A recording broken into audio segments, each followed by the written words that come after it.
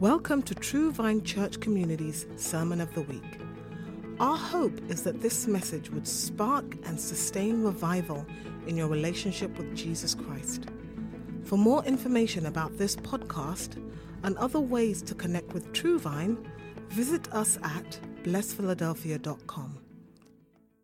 All right, we're going to be in 1 Timothy 4 this morning.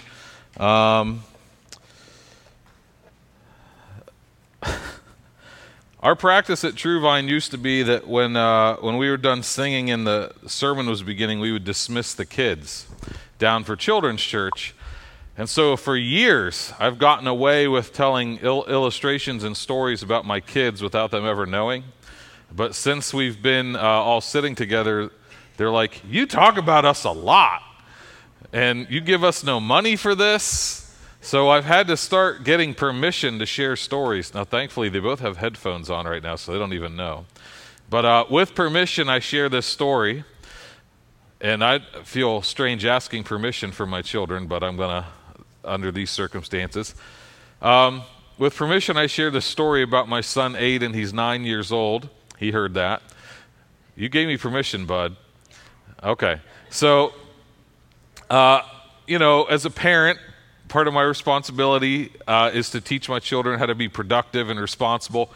And we introduce those ideas through chores. We have kids doing chores. Mostly the chores at this point are go get me a drink and go get me a snack and things like that. But he helps take out the trash and cleans up and does other stuff like that. Kendra often will leave Josiah with them, and she'll go out,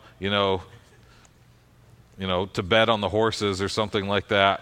And so the kids do chores, but they don't always do it joyfully. Sometimes it's like they drag their feet, they groan and sigh and things like that, and they don't like doing the chores until they want something. When they want something, it's like, can you give me a list of chores that I can do to earn extra money? And so for months, we've been trying to get the kids to do chores, and now all of a sudden Aiden he has something that he wants. He wants to buy a drone so he can fly it, I guess. And because of that, he has said, I will do as many chores. He's always like, can I do a chore? Got any chores I can do? Is there anything I can do to do some chores? That's like $5, right? And he always suggesting the value of the chore. All of a sudden, it's very easy to get him to participate in these disciplines of doing chores. Why is it easier now than it was 2 weeks ago? Because he's focused on something. When he has focus, the discipline comes more easily. It comes more naturally. When we don't have focus, discipline is hard. Discipline is difficult. I remember as a kid growing up, playing sports, being in school, even into college, working my way through there, the jobs that I've had over the years. When you don't know why you're doing what you're doing, it's a grind. You drag yourself. You do it because you know you have to do it, but you don't necessarily enjoy it. It feels like it sucks the energy out of you. But when you know why you're doing something, you can even get joy out of hard work. You can get joy out of difficult things. You can get joy out of discipline when you simply have focus. So I don't think most people have a discipline issue. I don't think most people have a laziness issue. I think most people have a focus issue. Most people have a vision issue. They don't know why they would do the hard things that they're asked to do. And if we can't provide vision and we can't provide focus, then asking people to live disciplined lives really turns into simply try harder, work harder, suck it up, grind it out, walk it off, rub some dirt on it, those types of things. Does that make sense? So what we want to do is help people understand what we are focusing on and what God's vision is for our lives, because, as I said, most people do not have a discipline problem. They have a focus problem. Now, when a person has focus and is still undisciplined, then they're just lazy. So there is such a thing as laziness. When a person knows why they would do something and still doesn't want to do it, then they might just be lazy. But oftentimes people don't know why they would do something. We want to provide focus for them. As a Christian, we have one primary focus in our lives, and it's to become more like Jesus. Or I call that Christ-likeness, but the Bible has a word for it, godliness. The word godly, it's to grow in character, to grow in our affections so that we're, more like God. Not that we ever become God, we don't, but we can become more Christ-like. We can become more godly. And so we have this focus. This is our focus. Now, this is a focus that I think is missing for a lot of people. And that's why people don't understand why it is important to participate in spiritual disciplines like prayer or the study of Scripture or serving or giving. We don't. Well, why do we do these things? I don't know why we do these things. It must be to earn our salvation, I guess. And that's the misconception that people come to, is we do these things, we do these spiritual religious acts so that we can earn our salvation. But actually we do these things because these things make us more like Christ. Why do we pray? Because Jesus was prayerful. Because Jesus is praying for us right now. It says in Romans 8, he is interceding for us right now. So when we pray, we become more like Jesus. Why do we serve other people? Why do we give? Because Jesus came as a servant. Because Jesus gave generously. Why do we study God's Word? Because God's Word tells us what Jesus is like, and it gives us something to aim at as we grow in godliness and Christ-likeness. So we do these things. Why do we fast? Why do we fellowship with other people? Why do we wait for the filling of the Holy Spirit? Why do we do these things? We do these things because they make us more like Jesus. Not because they save us, not because we have to grind and force our way through these things, because they make us more like Jesus. The result of focusing on building Christ-likeness is, let me say that again. The result of focusing on becoming more like Christ will be the overflow of spiritual disciplines in our lives. Now, this passage that I want to read from 1 Timothy 4 is actually, in my Bible, it's called a good minister's discipline. That's the heading. That is man-made, not inspired. But it says a good minister's discipline. And if you've been following through 1 Timothy, Paul wrote this to a young pastor, okay? Timothy was pastoring. Timothy was probably in his mid-20s. I remember when I was in my mid-20s as a pastor thinking, Timothy, 1 Timothy, 2 Timothy, these books are so relevant to me. And I still see myself as a young pastor, but I'm like, wait, I'm 38. Timothy was probably 25. Like, he's just a little intern now, So, sorry for those of you that are like 25. But I used to relate to Timothy. Now I'm starting to relate more to Paul, And I want to read this passage from 1 Timothy 4. Written originally to a pastor, but this passage is about discipline. And who is discipline for? Discipline is for disciples. Not just leaders, not just pastors, not just elders, not just deacons, not just church staff, not just governing board members.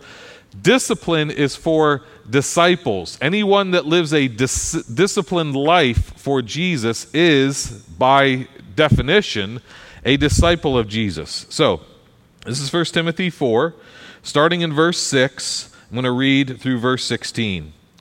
In pointing out these things to the brethren, okay, what are these things that are being pointed out? This is hearkening back to all the teaching Pastor John Eric did about people falling away, apostatizing, the apostate. Okay, in pointing out these warnings to the brethren, you will be a good servant of Christ Jesus, constantly nourished on the words of the faith and of the sound doctrine which you have been following.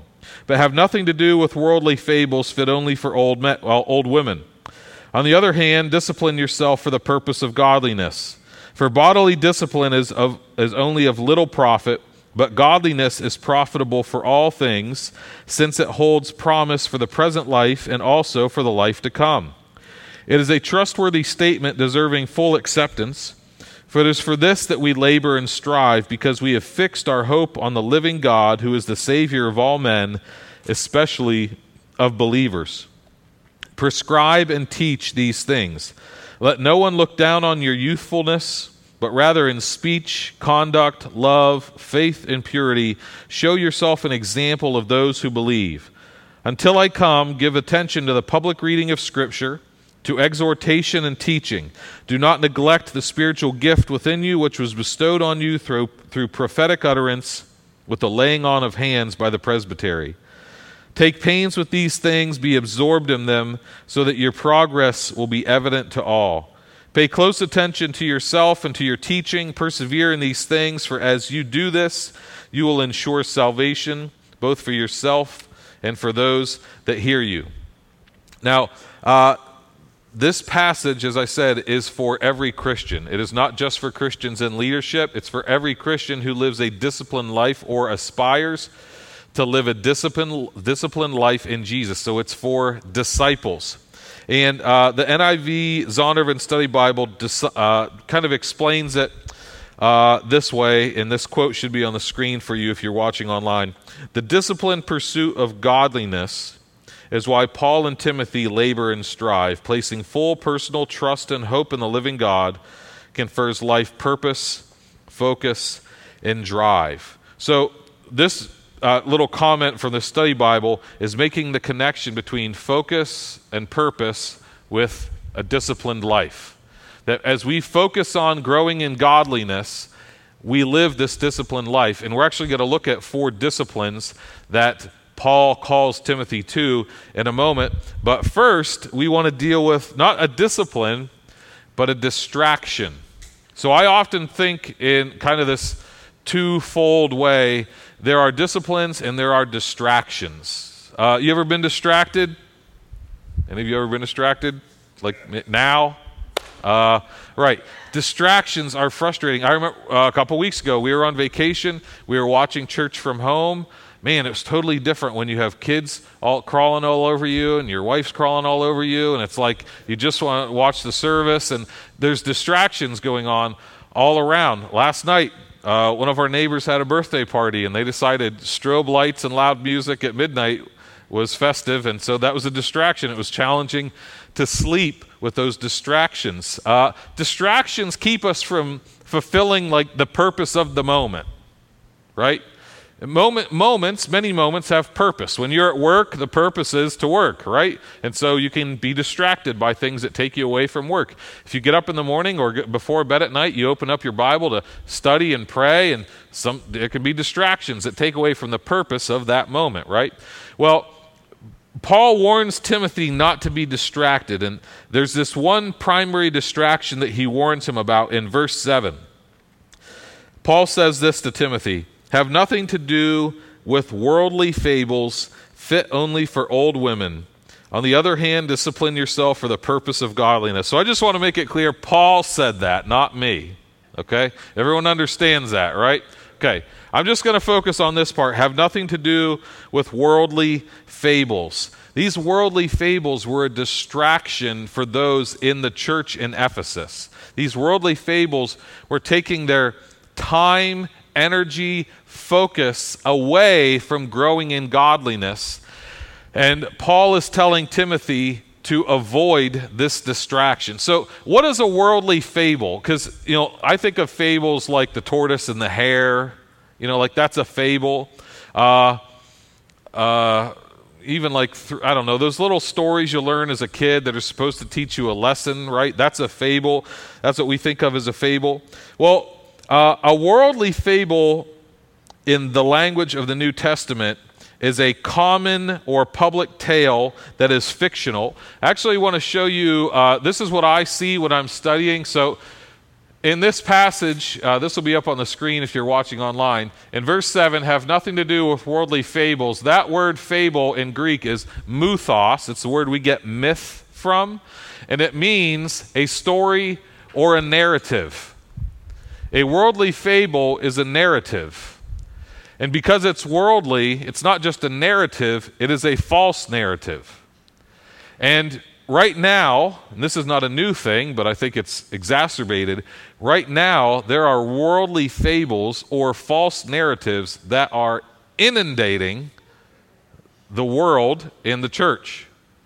So these narratives, so a narrative is like an arc of a story, okay? So if you're familiar with the story of the Bible, it has an arc. There's a beginning, there are main characters, there are main themes, there are main principles, but then there's also a resolution to it, right? So there are narratives in our culture that are trying to educate us, inform us, and shape us. Those narratives are, at this point, heavily political and heavily social, but all false. They have some truth in them. All of them have some truth, just enough truth to convince people to take them seriously, but they all have falsehood. They're all what the Bible would call worldly fables. The Republican narrative is a false narrative. The Democrat narrative is a false narrative. Any political narrative is a false narrative. Capitalism is a false narrative. Marxism and socialism are false narratives. There is a biblical narrative that if we just study the Bible from Genesis to Revelation, we discover the biblical narrative starts with a good creator. In Genesis, we find this creator who's good, who likes beauty, who decides to create humanity as a means of demonstrating love and illustrating community. This good creator creates man and woman, and what do man and woman do? They rebel and they fall. So the biblical narrative starts with a good creator, but it includes the fall of humanity. This is when Adam and Eve eat the fruit and they sin and they rebel. This is in Genesis chapter 3. That's an important start of the biblical narrative. Now, what is the narrative we're hearing now? There is no creator, right? Now, there might be some flexibility and some wiggle room about how creation took place, but we're being told, even in many places, there is no creator. So that's already a deviation from the biblical narrative that there is a creator. We're being told that human beings are inherently good, and they are turned bad by religion, which is the opposite of the teaching of the Bible. Now, the Bible doesn't teach that religion makes you good. The Bible, of course, teaches that faith in Jesus Christ transforms you. But the way it's being taught by what we would call secular humanists is that people are good, religion makes them bad, rather than what the Bible teaches, which is people are fallen and Jesus Christ transforms fallen people. That's what the Bible teaches. And so everything that's true about the biblical narrative is being attacked in some way, shape, or form. Just this week, I heard a talk show host say this: you can't believe in God and believe that people are sinful. And I'm like, but that's like the whole thing. You know, like you only have to read for 5 minutes at the beginning of the Bible to understand the fall of humanity. And you only have to, I only have to watch the news for 30 seconds before I start to question how wonderful and beneficent humanity is.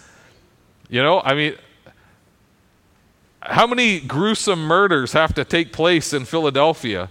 How many bodies have to be found in Rubbermaid bins and suitcases and trunks, which have all happened recently, before we realize maybe human beings aren't good?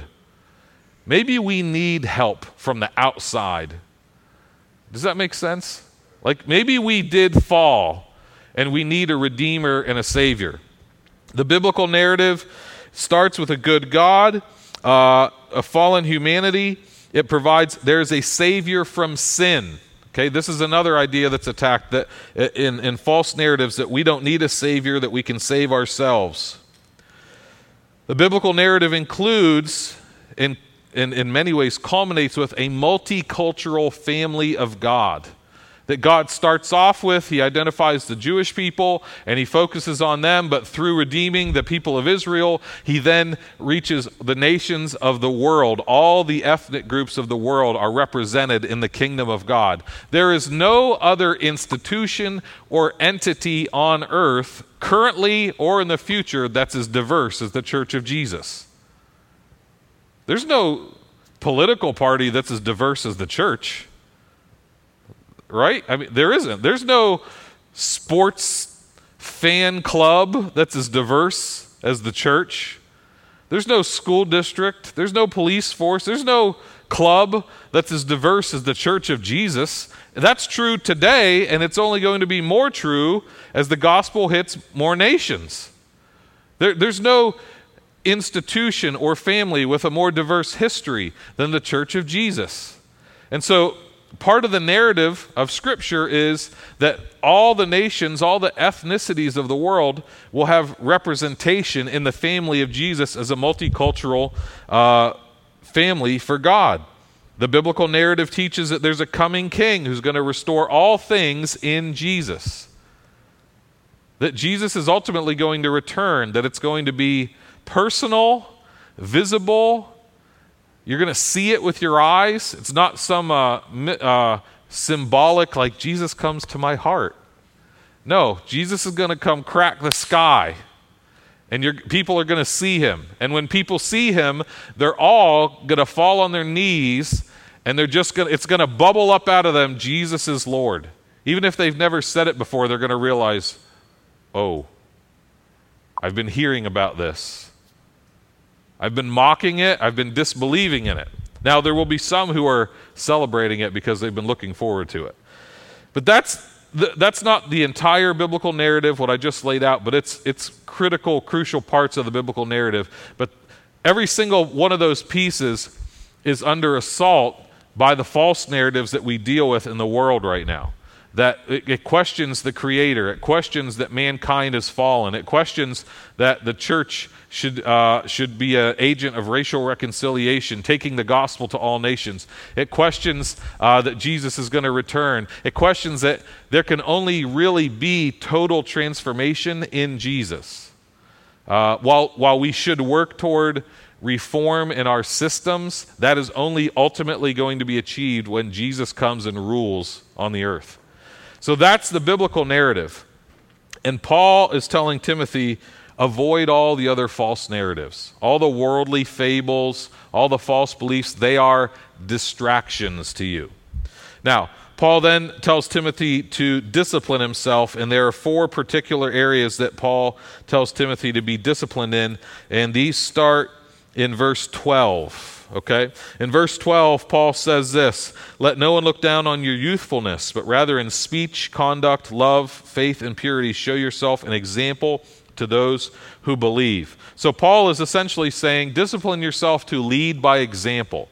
Timothy was young, like I said, mid-20s. It would have been a little bit out of the ordinary for him to serve as an elder because he wasn't eld or old. He wasn't an eld person, so it would have been a little strange for him to be an elder, but he was the one that Paul appointed because, remember, Timothy's job in Ephesus was actually to clear out all the false teachers and false elders that were already in place because they were screwing it up. So he had to come in and lead, and people were going to look down on him because, like, you're this little, young man. Why am I supposed to follow you? Now, Timothy could have puffed up his chest and said, because Paul put me in charge. But Paul actually says, no, I want you to lead by example. Don't let them look down on you because you're young, but rather set an example in these areas, in your speech, your behavior, your love, your faith, and your purity. Paul tells Timothy, set an example in your speech. The way that you speak and the way that you speak to other people need to be exemplary.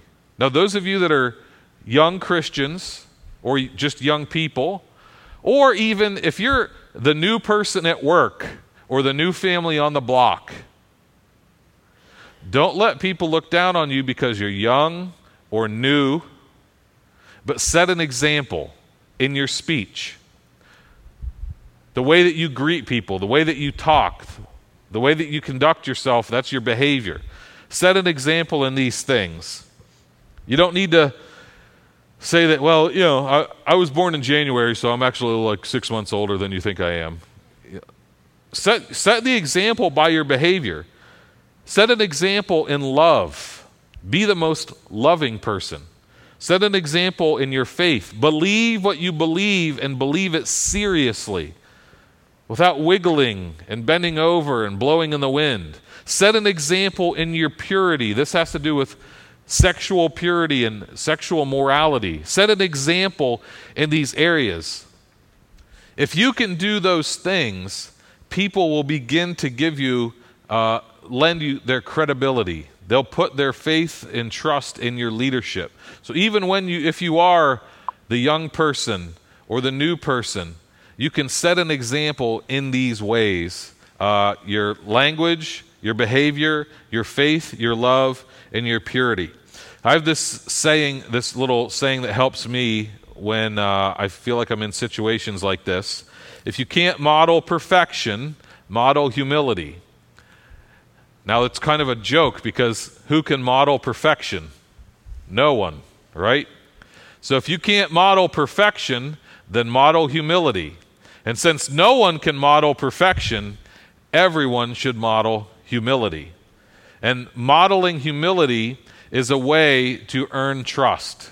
It's a way, especially if you are a person who is in leadership, whether it's in your community or at your job or in a church or in your family, you want to earn people's respect through modeling humility and setting an example. And Paul lays out these 5 ways that Timothy can set an example and earn the trust of those who he is leading. Now, there's this discipline, lead by example. The second discipline is in verse 13, has to do with the teaching of Scripture. Verse 13 says, until I come, so Paul's planning on coming to Ephesus at some point, but until he does, give attention to the public reading of Scripture, to exhortation, and to teaching. So give attention to the 3 things: the public reading of Scripture, to exhortation, which is kind of like a challenging encouragement, and then also to the teaching of Scripture. So they used to, and we still do this to some degree today, read Scripture publicly a lot. And why did they do that? Well, they did it because, number one, a Bible was not easily accessible. You know how hard it was to get a copy of the Scriptures? I mean, the printing press wasn't invented until like the 1500s. And so this is 1,500 years before they were cranking out books with bindings and covers and pages. It was just scrolls. And those scrolls are so expensive that the entire city, or if you were Jewish, the entire synagogue would all pitch in to buy one scroll that they all shared, and they would keep it in the synagogue in a special place, and they would roll it out on Sunday. So if you wanted to get up in the morning and study the Bible, you couldn't. The only thing you could do was meditate on what you heard last Sabbath or what you've memorized, which is why they would do something called oral tradition, which is they would learn to memorize Scripture, or they would set it to music so you could sing it and remember it more easily. In some way, I love that the Bible is so accessible to us today, but in some ways it's spoiled us. We don't memorize it because it's like, well, I'll just pull it up on my phone. I don't even know where that verse is, but I'll just Google it. And believe me, I do all of that stuff. But if we lived 1,500 years ago, we wouldn't be able to do that. Just do my little Wawa product placement here. America runs on Wawa. So they would read Scripture publicly because that was probably the only time that week you were hearing any Scripture. They would read it publicly. You would memorize it because when you went home, it was 6 more days before you got a chance to engage more of it. Now, this is crazy. Imagine this. If you had to wait for your rabbi or pastor or spiritual leader to teach you the entire content of God's Word, it would take decades. Decades. I struggle to come up with a fresh sermon every week. If none of you had access to the Bible, I'd be like, wait till we get to Revelation. You guys, imagine if I was the only person that had read that in the church. Like, oh, guys, it's going to be crazy, But because that's kind of how it functioned back then. So Paul's saying, hey, be committed to the public reading of Scripture. You need to get Scripture out into the people. This is one of the things that set the Protestant Reformation apart and made it so powerful, is the Protestant Reformation took place when Gutenberg was inventing the printing press. And so all of a sudden you have books are more accessible, and I believe that the first book that was printed was a Bible. So he's printing the Bible, Of course, at this point, most people can't even read, so you have to now teach people to read. He's printing the Bible. The Roman Catholic Church at the time was not really putting Scripture into the hands of the people. And sometimes that still takes place when a Mass is done in Latin and no one understands what's going on, but you stand up. I've been to enough Catholic churches. You stand up when other people stand up. You kneel when they kneel. Amina Dominus Mysterium Tremendum. Like you just sound like you're, ordering from a menu. Drown that last syllable out, right? I'm not picking. I'm just sharing my experience, just like people share their experience coming to our church with me. When the Bible was printed and put in people's hands so that they could read, and they're like, wait a second. This is really different than what I'm hearing when I go to church on Sunday. This is saying that we're justified by faith alone, not by works of the law, not by sacraments. And so that set off this explosion in the church in Europe, which led to the Protestant Reformation, where you put the Bible into people's hands. And so I think Paul's heart in this passage, of course, Paul's speaking like a millennium and a half before the Protestant Reformation. Paul's saying, put the Bible in people's hands. Read it publicly. Exhort people with it. Teach it regularly and accurately. Now, we want to make Scripture accessible to people. We do that actually by distributing Scripture, but also by teaching it in a way that's understandable. Now, before you go and say, I'm going to go start my teaching ministry on my block, before you teach, you know what you got to do? Study. You got to study first. Don't read a verse at 9 a.m. and be teaching it by 10. You got to study. There was this, there's this guy in the Bible. Before he had a really powerful teaching ministry, but before he did that, he spent 30 years studying. What was his name? Jesus. Even Jesus went through some sort of formal training. Now, this does not mean that you have to go to a Bible college to get a degree. It just means you better spend some time studying, even if that's through a local church or through a Bible study that you're part of, or you're taking a class online, or a pastor that you like to listen to on YouTube or read their books, whatever. You don't need to go get a degree, okay? Those are too expensive nowadays. But you do need to study before you teach. Even Jesus did that. Paul, after he came to Christ, Paul, the expert in the law, spent 14 years studying before he really went and started preaching on a regular basis. So if Paul and Jesus needed a period of study, well, I know who we think we are, that we wouldn't, right? So before you teach, study. And you do that incrementally. You learn a little bit, and then you teach it. And then you learn a little bit more, and then you teach that. And but you should never stop studying. One of my favorite pastors said this. When he's reading the Bible, he preaches every week. He reads the Bible every week, and he says, "I no longer read the Bible to teach. I read the Bible to learn." He's never just reading it like, oh yeah, that's a good one. I can't wait to say that. Oh baby, they need to hear that. That's not how he reads it. He reads it for his own personal growth and benefit. And then when he teaches, it's simply the overflow of that. So we want to be able to teach Scripture. And then also the public declaration of God's Word, when we read it or declare it publicly, actually has an impact on the spiritual atmosphere in the place where we are doing that. Here's what I mean by that. If there's a verse that is in your heart or in your head, and it's powerful, and it's really resonating with you, it's providing a lot of clarity and encouragement and strength. And if you keep that in your head, it really impacts you. Do you know what might happen if you were to read that publicly? It would impact everyone around you maybe, because they can't read your mind. You know who else it would impact? The spiritual realm. Angels and demons who also cannot read your mind. But when you start to declare the praises of God out loud, out of your mouth, do you know that angelic beings are attracted to that and demonic beings shudder at it? But they can't tell what's going on in your heart. They're not all knowing. They can't read your mind. You got to say this stuff out loud. So when we read Scripture on a Sunday morning, or when you read Scripture in your house, before I leave my house on a vacation, I just go through my house and out loud I read Psalm 91. And I just pray that no harm would come near my tent. I live in more than a tent. I have a house. But, that God would protect us from,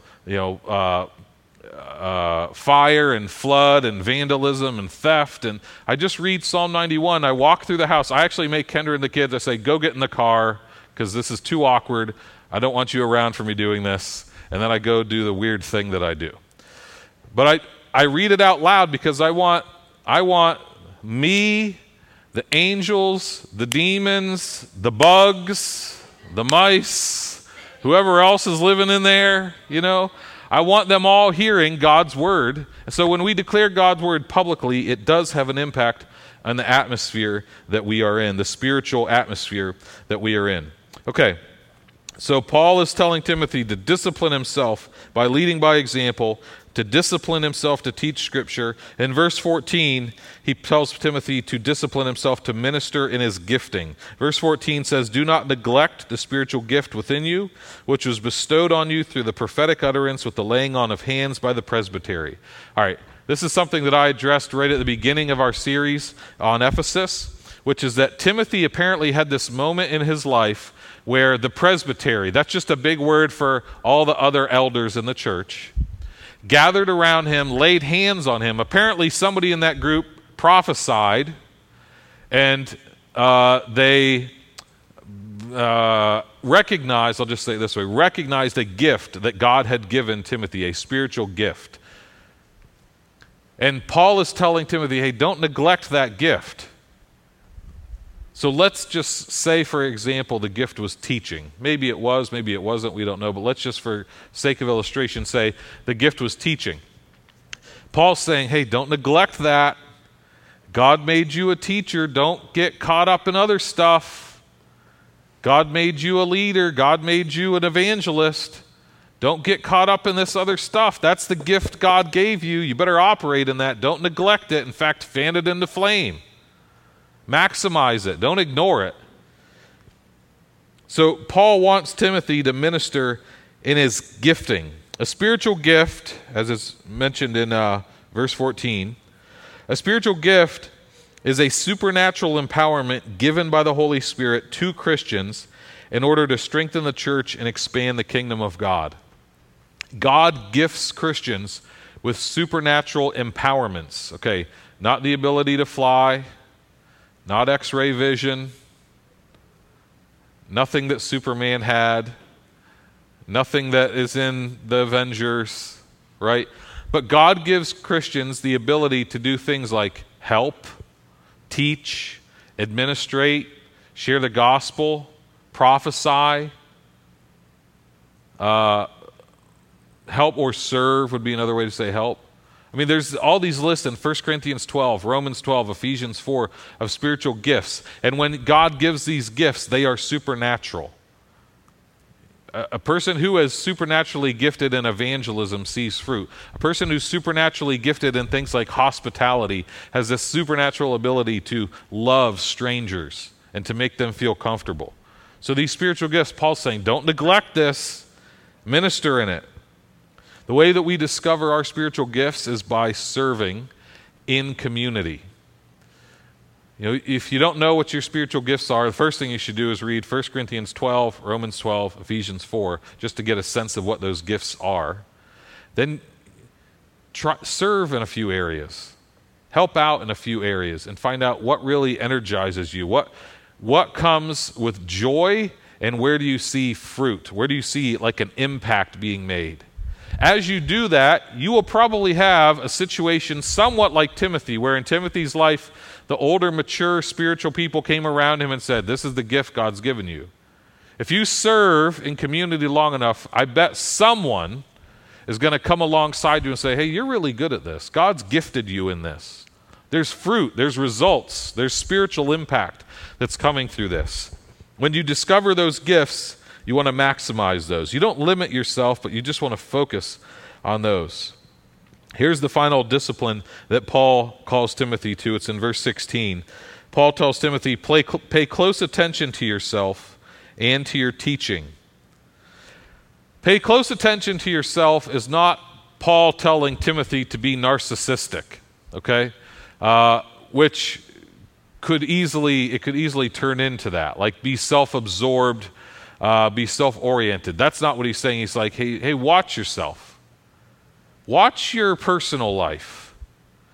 Make sure that your personal life is not a contradiction to your public life. Have integrity. That you're the same person behind closed doors as you are when you stand up to lead the congregation. And for those of us that are disciples of Jesus, make sure that the way we conduct ourselves at home with our family wouldn't be a shock to our brothers and sisters in Jesus. Does that make sense? That make sure, okay, I'm going to step on some toes. Make sure that the way you file your taxes wouldn't be a shock to your Bible study leader. Make sure that the way that you live in sexual purity is in alignment with what you say you believe about the Bible. You watch yourself, watch your private life, watch your personal life so that you are not living in a way that is duplicitous, putting on one face publicly and another face privately. Every time that these things get discovered, it just rocks people. He also says, pay attention to your teaching. Make sure that your doctrine and that your beliefs are biblical and rooted in Scripture. Don't drift away into false teaching, because it is a drift. When people fall into false teaching, it's not something that happens overnight. It's always a drift. One little thing that we question this, and then we question this, and then we question this. By the time we're done, we're off believing something that's totally different from the biblical gospel. So these are the 4 areas of discipline that Paul calls Timothy to. Discipline yourself to lead by example, to teach Scripture, to minister in your gifting, and to watch yourself. If you do that, verse 16 says, you will ensure salvation both for yourself and for those who hear you. Now, here's what Paul is not saying. If you behave, Jesus will save you. That's not what he's saying. He is saying, though, if you live this disciplined life that's the result of a focus on godliness and Christ-likeness, if you do that, well, surely you're going to inherit salvation, and everyone that follows you will as well. You'll share the gospel effectively. You'll teach people to grow to become more like Jesus. You'll develop disciples that know how to pray. I mean, salvation will just follow you everywhere you go. People will give their lives to Christ and be transformed by what he does. That actually takes me back to verse 10, and this is what I want to close with. Verse 10 says this, for it is by this that we labor and strive, by this focus on godliness, because we have fixed our hope on the living God, who is the Savior of all men, especially of believers. Jesus is described in verse 10 as the Savior of all men, especially of believers. Now, in this verse, that word men, obviously this is an old text. It just means humanity. It doesn't just mean guys. It means humanity. Jesus is the Savior of all humanity, mankind, men and women, all right? Not just men. But then it says, especially of believers. So how can Jesus be the Savior of all humanity, but especially that of believers? Well, here's what Paul means by that. There's only one real Savior for humanity. There's not one Savior for this group and a different Savior for that group and another Savior for that group. There's only one real Savior that's been provided for humanity, and that's Jesus. Okay? That's clear. That's a clear biblical teaching. Jesus said, I am the way, the truth, and the life. He is exclusively the Savior of the world. Not him and or him or. It's just Jesus. He's the Savior of all mankind. But then it says, especially that of believers. He is personally the Savior of all believers. So when it says he's the Savior of all mankind, it's saying he's the only opportunity, but yet that doesn't guarantee that all people will be saved. He's the Savior of all people, but not all people will be saved because people reject Jesus. So for Jesus to be especially the Savior of those who believe is to say that it is effective in their life, that they have put their faith in Jesus. Many of you know that in 2017, the Philadelphia Eagles won the Super Bowl, right? Some of you watched it right here in this room. That was a big day in the history of Philadelphia, right? Okay, February 8th, I think, 2017. The Eagles, February 4th? Okay, well, it was in February of 2017, I know that. Eagles win the Super Bowl. They are the Super Bowl champions of the entire world. They're the only champs, right? There's no other Super Bowl champion. And because it's the NFL and we're American, our champions are considered world champions, even though there's no competition from the other countries, right? That's how we roll. So the Eagles were the only champions, right, Becky? Okay. Giants fan. Okay, the Eagles were the only champions. And you know, if you remember that night, Philly was crazy. We went outside the church. There were fireworks going off. People were banging pots and pans. I lived just a few blocks from Frankfurt and Cottman. I couldn't find parking. I had to sleep in the basement that night just to get away from the sound. It was crazy. You know, it wasn't like that in, Pittsburgh that night. It wasn't like that in New York or Boston or any other, Green Bay. The Eagles were the champs of the whole world, but especially the champs of Philadelphia, right? Jesus is the Savior of the whole world. Some people are mad about that. Some people do not like that. Some people don't care. But there are people, what we call believers, who love that because they've put their faith in Jesus. He is objectively the Savior of all mankind, but he is subjectively or personally our Savior. So this is, I guess, an invitation that I want to give. Is Jesus especially your Savior? Is he just the Savior of all mankind, or is he your Savior personally as well? I mean, have you actually put your faith in Jesus? To put your faith in Jesus to save you is to take your faith off of yourself to save you. And this word save, the Savior, is it comes from it's the word sozo, and it means more than just spiritual Savior. It actually means that he delivers you from demons, he heals you from sickness, he saves you from emotional stress and turmoil, and he provides eternal life to you. That word salvation is way broader than we often use it. He saves you in every aspect of the word of being saved. When Peter was sinking, when he walked on water and he was sinking, he said, "Lord, sozo me, save me," which is the same word we use for salvation. Save my life, I'm about to drown. He wasn't saying, "Lord, I accept you into my heart as my personal Lord and your Savior before I die." He's saying, "Jesus, right now, before I sink under this water, I need you to save me." And so salvation has obviously a permanent and eternal aspect to it, but it also has this immediate effect to it.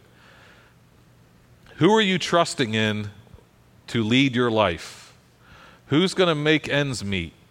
Who's going to keep you healthy? Who's going to lead your marriage? Who's going to manage your finances?